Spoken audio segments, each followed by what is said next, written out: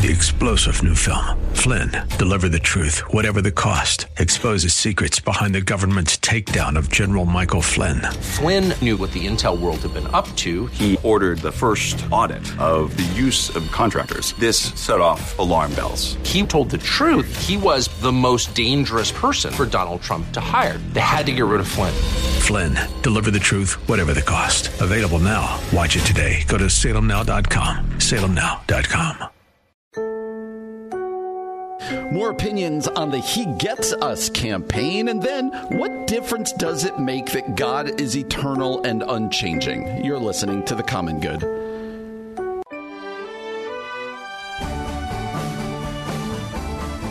Hey friends, happy Thursday. Welcome to The Common Good here on AM 1160, Hope for Your Life. Alongside Aubrey Sampson, my name is Brian Fromm. So glad to have you with us. Aubrey, the cold is back. It's back. We got like that 1 or 2 day reprieve, but here on Thursday, the cold is returning. So yeah, I guess that's Chicago. That's Chicago. That's where we live. And I told you, I always like kind of a first snow. And I feel like we haven't had an insane winter. So there's not a lot to complain about, but you're right about we got a little tease of spring. Yeah, it's almost worse. But it's February, so I know we actually don't have. We're in winter. You know what I mean? This is Chicago, so all the rational statements you're making are correct. But as we decided in yesterday's show, I'm an emotions-driven person, and my emotions were happy when I could go outside in a vest or not be, and then now it's starting to turn again, and my emotions now are sad. Okay, speaking of emotions, can I celebrate something that has nothing to do? It's not apropos of anything, but I've complained a little bit on the show, so I feel like I need to testify to God's goodness. Finally got all of the insurance stuff figured out for my kids, for myself. Hallelujah. We're good to go. And I think you finally landed on the tagline of the show. The common good, not apropos of anything. Apropos of nothing. We got it. We finally, after all these years, print the T-shirts. T-shirts! Yes. Merch, baptize it, done. I like it. The common good. Apropos of nothing. That's funny. All right, Aubrey. Last weekend was the Super Bowl, and with the Super Bowl, it's primarily the game and then Rihanna, but then also the commercials. And especially in the Christian world, but I think culturally, one of the largest campaigns and largest talked about things was the He Gets Us campaign. $100 million spent on these, as people culturally are calling them, the Jesus commercials. And, you're seeing lots of comedians say funny things like, I didn't know Jesus needed a commercial and all of this. But people have heard us talk about what we thought, they weren't great, but hey, let's cheer them on. Let's see what God does with it. Can I tell you something that is really interesting that I've heard? And in fact, it stood out to me yesterday because I was driving in the car listening. I tend to listen to talk radio, right? And I was kind of bouncing around, and I heard two different takes that just kind of blew me away. Here's why. Do you remember me telling you my political theory is that our politics are like a horseshoe? I didn't make this up, but that the far left and the far right are basically say the same things. They're just they're very close to each other. So that has happened around the He Gets Us campaign. I was listening to one show yesterday morning of a far right person, and here, you want to know what their take was on the He Gets Us campaign? It was this.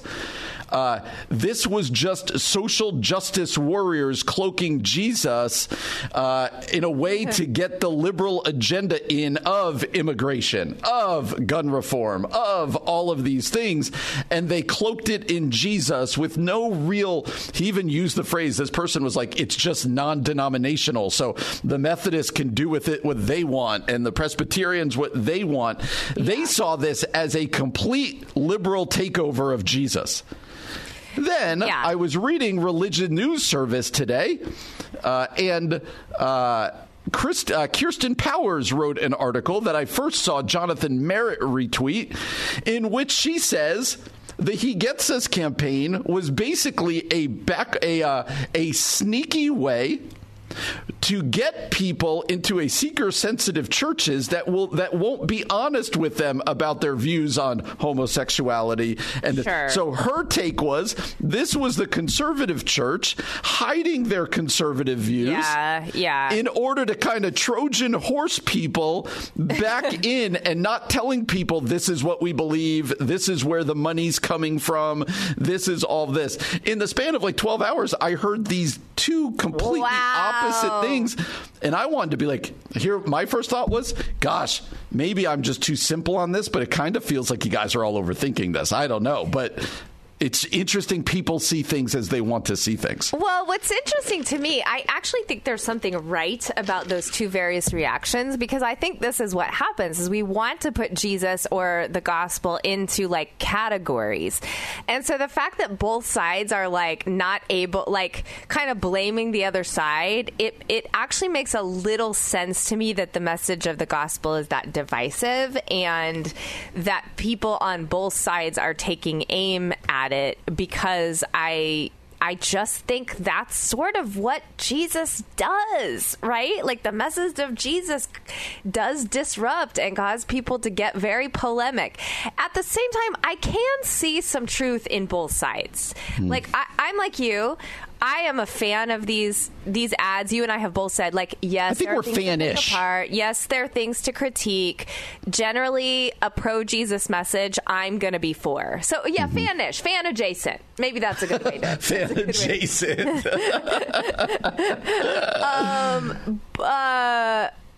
But...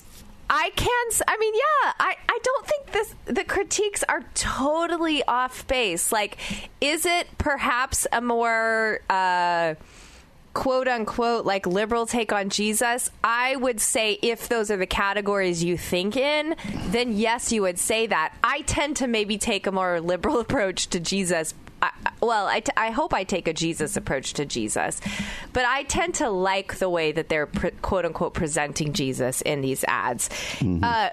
Are they also like perhaps wanting you to get into a church and none of the ads are about sexuality? Yeah, that's also true. Like I did notice that when you go to the website, there's nothing about sexuality. There's nothing about gender identity. Now they might add something. There might be something there now that wasn't when I checked, on Super Bowl Sunday. But sure, I think these are fair critiques.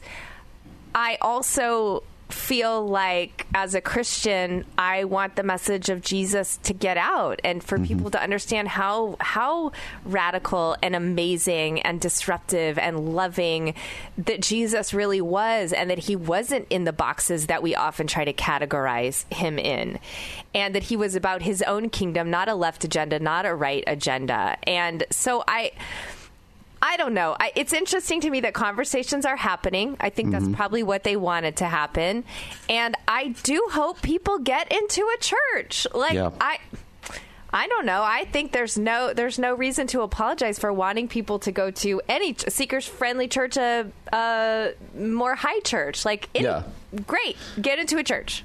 And you and I, we talked about it earlier. Me being all over the place? We talked about it earlier in the week. J.D. Greear saying clarity is kindness, right? But you can't also get everything into a commercial. These commercials were not for us as Christians, right? Yeah, They weren't targeted at you and at me. So to ask them to answer every question in the span of a 30-minute or, on their website or whatever else, like you said, their goal is to...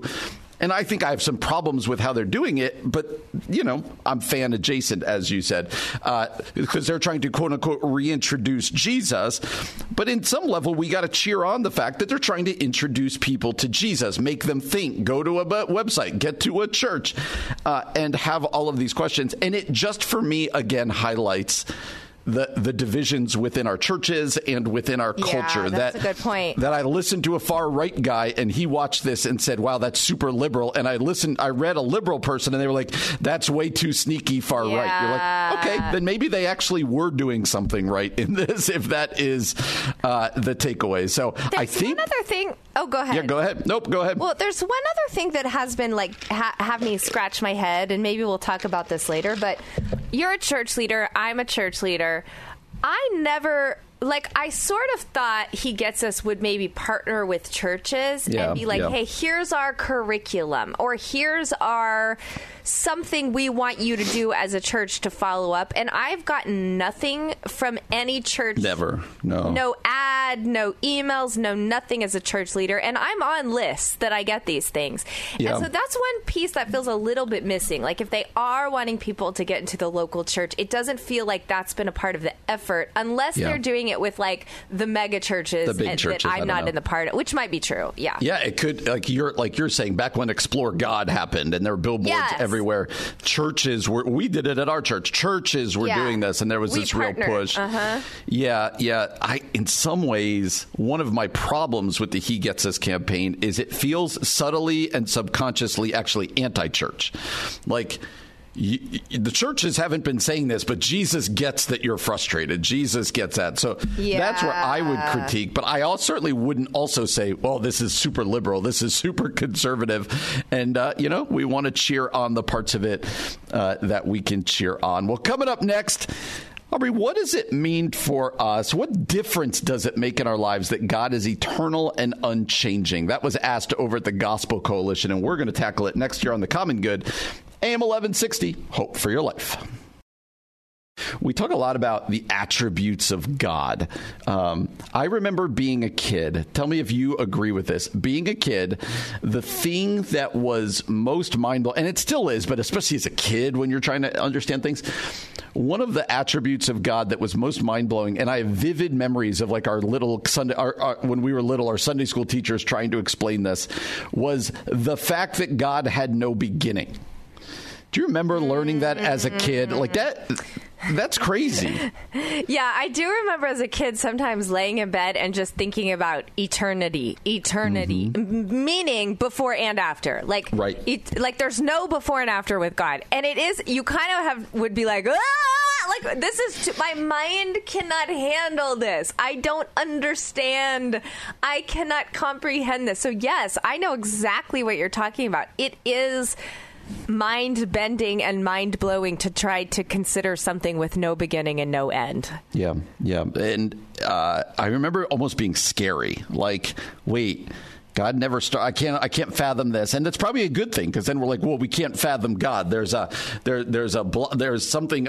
things about God that our finite brains can't handle. But over at the Gospel Coalition, they wanted to take it in these terms: the fact that God is eternal, the fact that God is unchanging. They want to say is something that is maybe the thing the most that makes him dependable for us. Listen to this one line that kind of sums it up. They say this: God's eternal nature means we can trust his leading even when our lives seem to fall apart. In our church, I will often use the verse out of Hebrews that Jesus is the same yesterday, today, and forever, to say, hey, even when your life is going up and down, even when things seem to be just falling apart, that's what makes him a firm foundation, is that we're not going to wake up one day and Jesus is gone. We're not going to wake up one day and God said, I'm retiring, I'm out, right? This idea that God is the same and has always been makes him dependable. What do you think about that thought over at the Gospel Coalition? Yeah, I think it is so, what am I trying to say? I'm using the word foundational, meaning like it's actually a good foundation. Like that's a solid foundation, a place for us to ground our faith, because so much of our lives are shaky. The world is shaky. Our own emotions are shaky. Our own faithfulness is shaky. But to know God is steady and does not change, I think gives us like quite a strong, firm foundation, an anchor Scripture talks about for the hope that we have. Because if God was, I don't know, if God was like a wave that moved, if God was shifting sand, I mean, these are all biblical metaphors. If God was inconsistent, if God was like emotionally unhealthy, maybe that's a way to put it, where you just didn't know. And we don't, obviously, God is God, and we don't know what God is going to do, when God's going to do it, how God's going to do it. But what I mean is, like, if God was unreliable in his inconsistency, that would make him untrustworthy. So there is just something about that constancy of forever that reminds us, whoa, this is God and we are not. And 2, okay, God has never changed. Therefore, I can rely on God when everything else around me is changing. And it's funny because sometimes I think that's a very, almost basic Christian message we all should kind of know and just fine, that's great. But to revisit some of these very foundational basic things really is what strengthens our faith time and time again. This author, Daniel Abrams, who graduated from the Bible Institute of South Africa, he wrote this: God's eternal nature means that he is always present in all his fullness at every moment of every day. Because of God's eternal nature, we can be confident in who he is and in everything he has said, even as we eagerly await the return of our Lord Jesus Christ. There's that already not yet nature here to life, right? You and I talk about it often where, man, life seems to be really beating me up. Things seem so hard. The ground feels unstable. And I do appreciate this, that the fact that God was, is, and always will be, the fact that Jesus is the same yesterday, today, and forever, can give us solid ground to stand on. Let me ask you, as we like to say, the $64,000 question: how do we hold on to that? How can this make it? Is this just a rehearsing of this when things are bad? What is it about this? How can we hold on to this in hard times? Yeah, I mean, I do think a lot of our faith is practice and rehearsing, meaning literally rehearing the gospel again and again and again. And by gospel, I'm saying the truth about who God is. I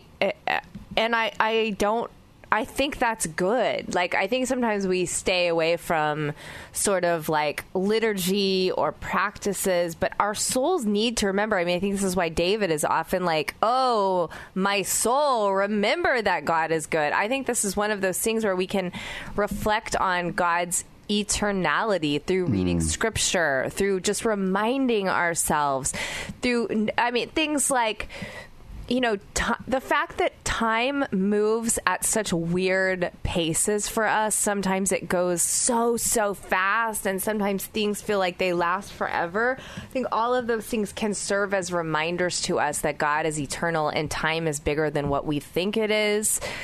So yes, I think you're exactly right, Brian. It's a matter of rehearsing. It's a matter of remembering, reminding your soul God is fully dependable, as they're saying over at the Gospel Coalition. Daniel Abrams is saying God is eternal. And I also think something about God's eternality gives us a lot of faith when it comes to what comes after this life.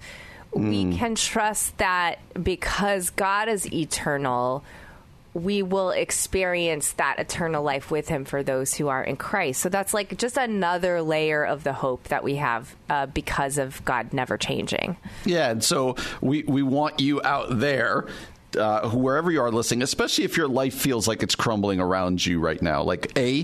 We want to acknowledge that bad things happen. You're not, calamity, bad things are not always the result of our sin and our disobedience. Sometimes life is hard, but we can hold on to what the Bible calls a firm foundation, that Jesus is the rock. Why? Because he's the same yesterday, today, and forever, because God was, is, and always will be. His, as you said, his eternality, the fact that he always is, causes us to go, okay, I have a secure future, and I have a God who's not going to leave me. A lot of you out there have people who've just left you. In hard times, they're gone. God is not going to do that, and that is really good news. All right, coming up next, want to share a tweet from one of our favorite pastors and authors, Scott Sauls. We're going to do that here on The Common Good, AM 1160, Hope for Your Life.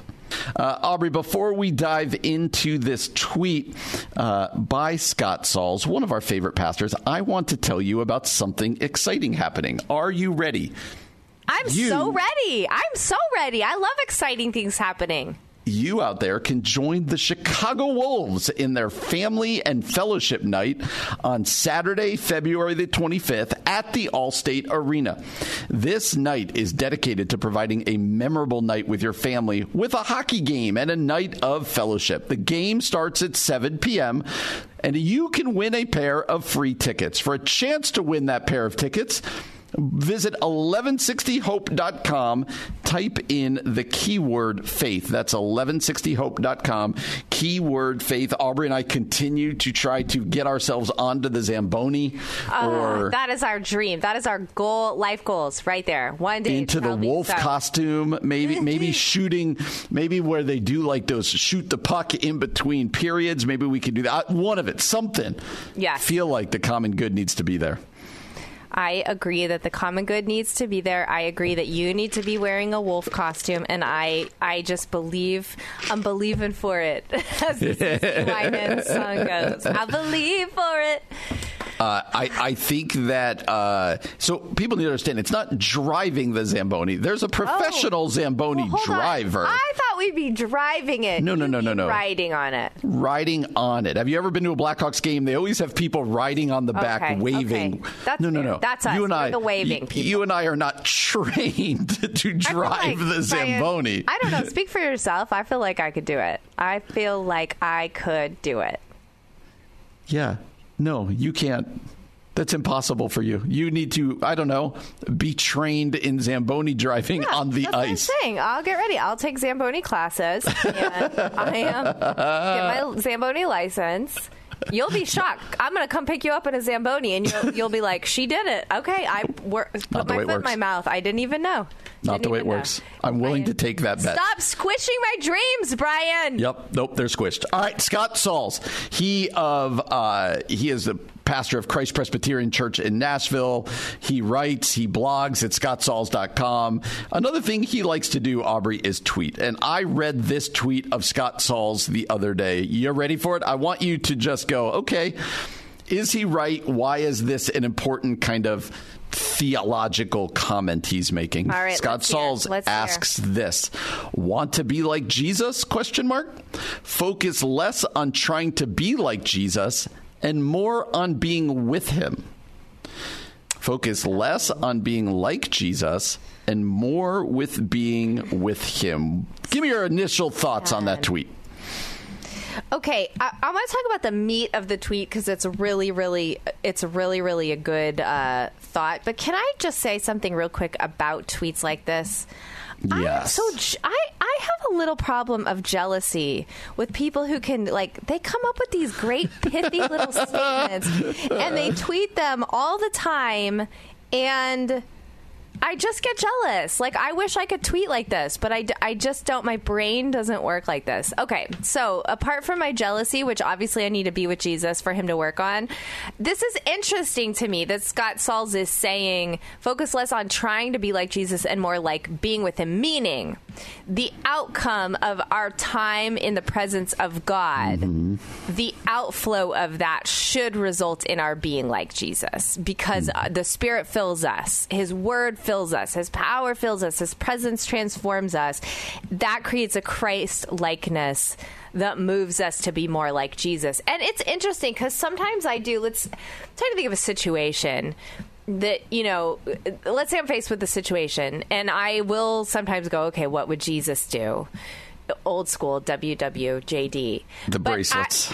But I confess that I am doing it I guess I have to do what Jesus did. It does not come from a pure transformed heart. It comes from guilt, or it comes from even some legalism that's still in me. We've talked about the little Puritan that lives in my head. There's a sense that I, quote, should do. And of course there is something we should all do what Jesus did and live like Jesus did, because I do think obedience really matters. And sometimes, I'm not going to lie, I think you fake it till you make it. That's true. Obedience, bets, what's the word? Obedience breeds more obedience. Begets obedience. That's what I'm looking for. That said, if the gospel is about grace and transformation and living Spirit empowered, not about legalism, not about earning, not about striving, then it does make sense that the fruit of our being with Jesus would just be we're being transformed to be more like him. So I think what Scott is talking about is the difference between like grace and unity in Christ with Christ rather than like earning, achieving, striving, hustling, performing. What are your thoughts? Yeah, it reminds me of the passage in the book of John in which Jesus says, you know, I am the vine, you are the branches. Abide in me, remain in me, and you will bear much fruit. Like, we often focus on the fruit, like, I've got to do this for God. I've got to do this. I've got to do this. And Jesus is like, you're missing the entire foundation of this. Like, the power to obey, the power to do these things is an outflow of being connected to the vine. And that's what Scott Sauls, I believe, is saying here. Like, apart from being connected to the vine, like you said, we can fake it for a while, but ultimately we call it fruit for a reason. Fruit comes from something else. And what we lose sight of often is, you know, this was what Jesus was saying to the Pharisees over and over again. Like, Jesus was saying, woe to you, Pharisees. You're like whitewashed tombs, right? Dead on the inside. You look beautiful on the outside. But Jesus was basically saying to them, deal with what's going on in your soul. Deal with what's going on in your heart. And the rest will follow. He wasn't saying don't do good things. He wasn't saying that. He was getting at their motivation as to why they were doing good things. And then, like I said, in the book of John, he says, remain in me and I in you. And these things will manifest themselves. Not perfectly, but when we focus on the fruit and the obedience, we get it backwards. And you, like you said, you can fake that for a while, but eventually the fruit is going to come out to what I am, remaining in, the vine that I'm connected to. And I think that's what Scott Sauls is getting at. Spend time with the Lord, be connected to the vine, and you're going to produce the fruit. And you know what it's going to cause? That fruit's going to cause great joy because it's in line with what's going on in your life. Instead of, like you said, just kind of like, oh, I need to do this again. This is the fault of the WWJD campaign. It was, there was good intentions behind it. Sure. But it's not just, like, stiffen your back and do it. Like, do what Jesus did. Like, the obedience is not the point. The heart is the point. And I think that's what it's so easy to kind of it's so easy to become Pharisees ourselves, right? And it's so easy to it's so easy to vilify the Pharisees and forget, like, we have that tendency in us, right? Sort of the legalism and the performance and the outside of us looking good. But to remember that God actually, God is so good that God actually cares about our heart and wants us to experience grace and freedom. And like you said, fruit that comes from abiding, not rotten fruit that comes from performing. And that's a good invitation. Like, that's actually more freeing for us. And so this is a good word from Scott. It's a very pastoral word from our favorite pastor, Scott Sauls. That's true. I'd encourage people to follow him on Twitter. And also you can read his blog at scottsauls.com. Coming up next, I want to share a story I read over at Christianity Today. It's just entitled this: What would Jesus do in North Minneapolis? Buy a gas station. Why would they be saying that? I'm going to tell you that story, and we're going to discuss it next year on The Common Good, AM 1160, Hope for Your Life. All right, over at Christianity Today, I just read this. Sometimes you stumble upon some of their articles, and you're like, I don't even know why I'm clicking on this. And then you read it, and it's like, wow, what a story. So let me read the beginning portion of this article. It's just a fascinating story, and I wanted to ask you about it. He says, this is written by Adam McInnes. He says, most people don't take real estate advice from a drug dealer behind a gas station in North Minneapolis. But Larry Cook, bishop of Real Believers Faith Center, is not most people. About a year ago, he confronted some young men selling narcotics in the alley between his church and the corner store that seemed to do more business in illegal goods than snacks or fuel. Things got heated pretty quickly. Voices were raised. One of the young men yelled, "The owner don't care about it." As Cook and his wife Sharon recall the confrontation, "If you want to do something about it, you need to buy the gas station." "I will," Cook responded. "I absolutely will." What the man selling drugs didn't know is that Cook had actually been thinking about buying the store for the last 25 years. He believed he was being called, and when the time was right, God would expand his ministry to include this sore spot in the neighborhood, the store at the corner of a busy intersection. This fall, the store came up for sale, and Cook and his wife put everything they had toward the purchase of the $3 million property. They've now reopened it under the name The Lion's Den, a testament to faith surrounded by danger and their belief that even urban blight can be redeemed. This is what Jesus would do, Sharon Cook said. If he was walking in 2023, he would buy this gas station. He would feed the hungry. He would lend a helping hand to the elderly the same way we're doing. Wow. And the story is going to go on to unpack this and kind of challenge us all as followers of Jesus to kind of stepping into the messiness here. Before we get into the greater call here, I don't think you've heard that story. So what do you think about that story of this couple buying this gas station? Man, I just think that's such an act of faith. You know, like it's so easy to sort of stay in our little safe zones and not do anything risky or faithful. And so I think just to make the move to do it, even if you don't know the outcome and how it will change the neighborhood, even like after this conversation with the guy behind the store, I don't know. I'm impressed. I'll just say that. That's, you know, you want to make a difference in your community. Hey, buy this area where things have been pretty rough, and that it's a pastor from the area. Like it's not some random guy coming in thinking he's going to save North Minneapolis, but a leader, a spiritual leader in the community there. To me, I think is really, really like very missional, very kingdom-minded, pretty cool. Yeah, and so let's then expand this, because it's one thing to say that's a cool story, right? That would make a good movie. That would make whatever. But part of the idea behind this is that we as the church are supposed to be invested in our community, right? You might not have the issues that they have in this community in North Minneapolis, but every community has a DNA, has problems, has everything. So what do we take from this? Like, what's the takeaway? Because a lot of us, right, our churches, our buildings, we're kind of ourselves. So what's the challenge? What is being thrown at us here?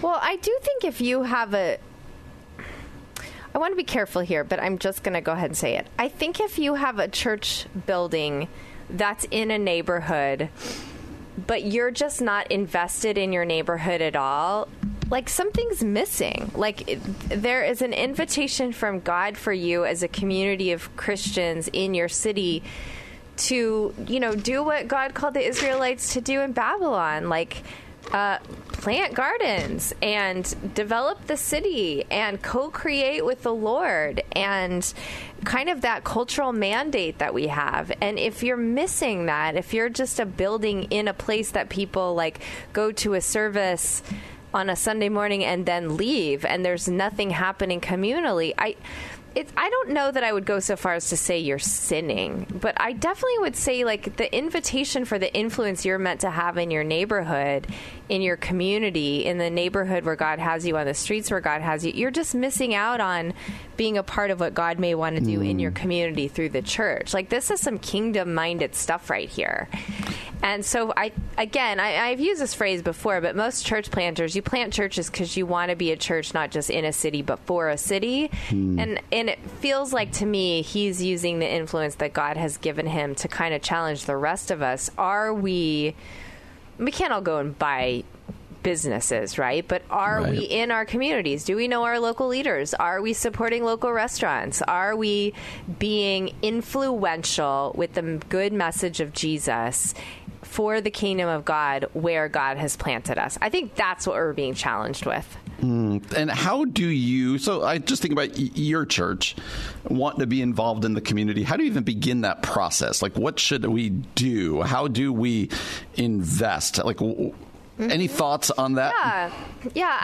I would start by getting, this is very practical, but I would start by getting a group of people from your church community, small group, missional community, your Christian friends, whatever your group is, and begin walking through your city and praying. Do a prayer walk. And by city, I mean wherever you live, okay?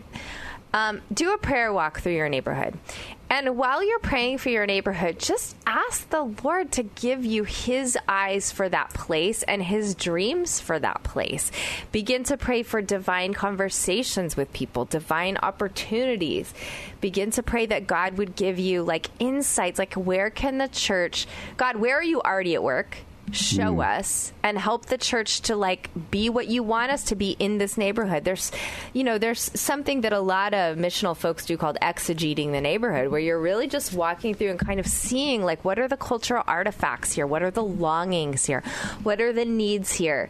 And you're seeing what God is already up to. The danger in that is that you come in as sort of a colonist, right? And you want to put on your city what you think it should be. I think that's a mistake. I think that the right way to do it is to really pray that the Spirit of God leads you to see what God is already doing and give you divine interactions with people, and then God will give you the next step.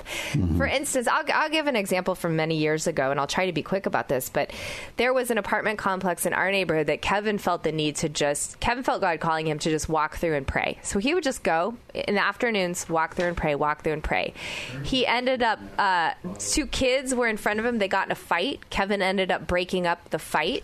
From there, he ended up building relationships with some people that lived in the neighborhood because of that. And then soon, Kevin was invited to do some soccer ministry with kids in the neighborhood. And then Kevin got the Chicago Eagles, this Christian soccer ministry, to move into that neighborhood. Wow. And all of that was because Kevin felt God leading him to prayer walk through this neighborhood.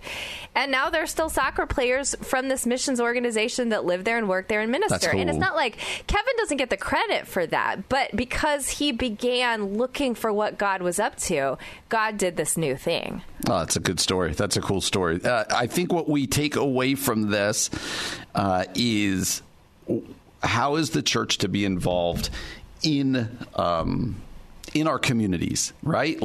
In meaningful ways. We're not meant to be building set apart, kind of our own little kingdoms. We are planted, like you said, in communities to make a difference in our context. What a cool story of what's happening in North Minneapolis. Well, hey, Brian and I will be back again tomorrow with more wisdom for you from 4 to 6 p.m. For Brian Fromm, I am Aubrey Sampson, and you've been listening to The Common Good on AM 1160. Hope for your life. 3-star General Michael J. Flynn, head of the Pentagon Intelligence Agency, knew all the government's dirty secrets. He was one of the most respected generals in the military. Flynn knew what the intel world had been up to. He understood its funding. He ordered the first audit of the use of contractors. This set off alarm bells. The explosive new documentary, Flynn, Deliver the Truth, Whatever the Cost, uncovers the facts behind this scandal. Flynn told the truth. He was the most dangerous person for Donald Trump to hire. I find out the worst enemy that I'm going to face in my life is right here in America. They took my assessment and they wanted me to change it. And I was like, I'm not changing it. They had to get rid of Flynn. With in-depth interviews, archival footage, and never-before-seen personal records of the man behind the headlines. I just felt like I was drowning. Flynn, Deliver the Truth, Whatever the Cost. Available now. Watch it today. Go to salemnow.com. salemnow.com.